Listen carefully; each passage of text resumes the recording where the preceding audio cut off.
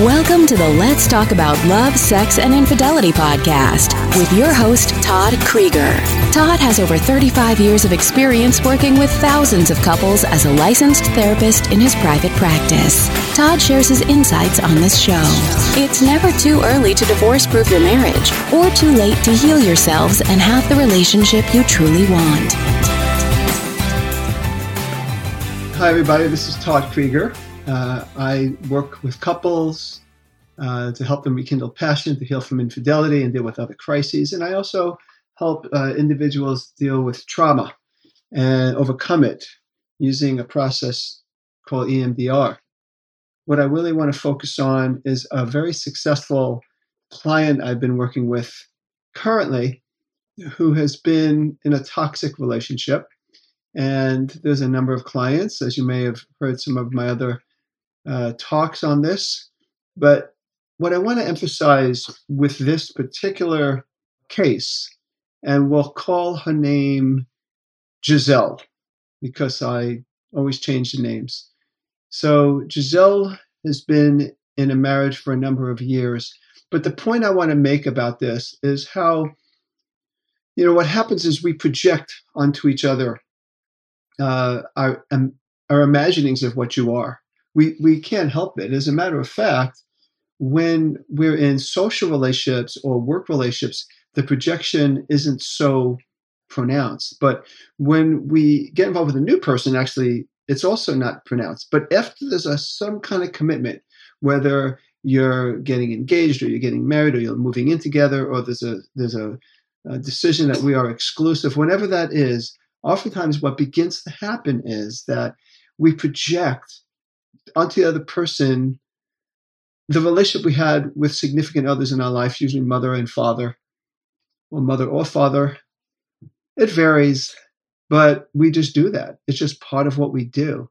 And so the key to a healthy relationship is to recognize that we do that. Well, in her case, she came from a family where the women were very strong, and she is very strong, but she got involved with a man who was in many ways, very kind, caring man, but he came from a very troubled beginning, very troubled childhood, where his even early emotional needs were just not met. So this may be someone you know's story or your own story, but when she got together with him, there were some flags. I wouldn't say red flags, but yellow flags, like slow down. There's something here. He seems to sometimes get angry over certain things. He seemed to find ways to create distance between her and he definitely has some troubles connecting. But, he managed those things, and he was able to get by. And she was, and this is what people do when they're in toxic relationships, they kind of overlook the little things because they see the good. They see the good. People that are in toxic relationships, that are victims of toxic relationships, oftentimes are very kind people. And they see the good, and they're able to tolerate maybe more than they should.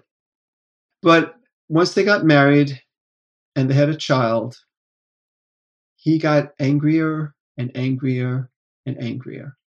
He would blow up over just about anything that caused him any discomfort. And as we know, committed relationships cause discomfort at times. We have to put aside our needs for somebody else's needs.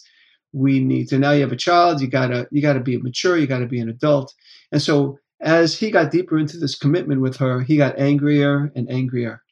And he has ranted on her for a long time sometimes, and it would traumatize her, devastate her.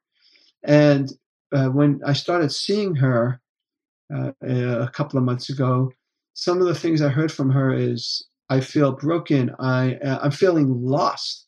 I'm feeling like I lost myself. And this is a common feeling with people in toxic relationships, because the person she is and the person a lot of people are who get involved with toxic people, they get really caring and adaptive, so much so that their whole life becomes about adapting to the emotional moods and the acting out behaviors, or at least trying to avoid those acting out behaviors of their toxic partner. So that's what happened to her. So in my work with her over the last few months, she has been able to recognize that his stuff is not about her. She was able to recognize that it's not her job to regulate his emotions or say the right thing or make sure not to say the wrong thing. She has a right to be human, that sometimes she is doing well and she's happy. Sometimes she'll have tough days. She's tired with a little child and she's down about something. So there were those things that happened where she needed his support and didn't get it because she wasn't 100% of what he wanted. And I would say he is the part of him that's small, that's immature, that needs her to be a certain way, that needs to be 100% attentive to him. And that was just not possible because she had a little baby, because sometimes she was tired, sometimes there were things to do. So she continued to get his wrath. And with me, she has learned, wow, that is his stuff. That is his untended, unprocessed childhood wounds. And he's projecting onto me one more person that didn't come through. Because when he was younger, when he needed that kind of attention that a little child would get, he didn't get it. So what does he do? The little child in him is looking to her to be the ideal parent, the ideal mother to him. Now, he wouldn't agree to that. He wouldn't see it consciously, but unconsciously, that is what's going on in these toxic relationships, that this toxic person has a very undeveloped part and looking for that unfulfilled nutrients that he should have got when he was 3, 4, and 5 that she can't give him. And then she gets the wrath that he couldn't express to his parents. So the more she realized it, the more we did some therapy, including EMDR, of course, which I think is wonderful to target those traumatic moments where it was one more way she was abused emotionally or verbally. I start to hear statements from her like, I'm going to be okay. I'm okay.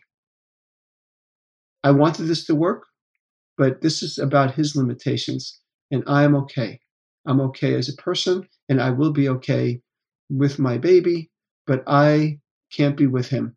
I will not settle.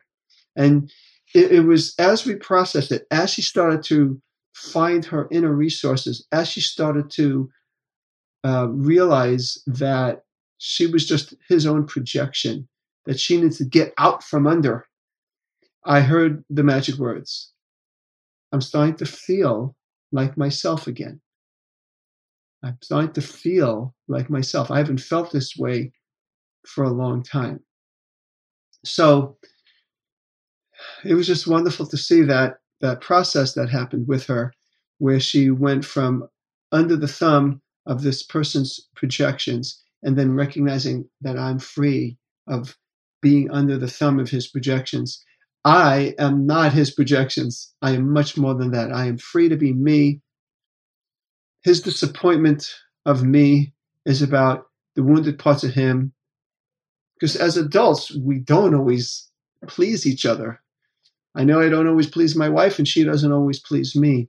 But when we are at least healthy enough to recognize that we don't always get our way, that our partner is not here, that my partner's sole purpose is not to make sure I get what I want or I'm comfortable, that I could handle it. And those people that can handle it treat their partners well, and those that can't handle it treat their partner poorly. And it has nothing to do with that other person. So this is what this lady has been discovering more and more and more, to the point where I could see a strength that I haven't seen before.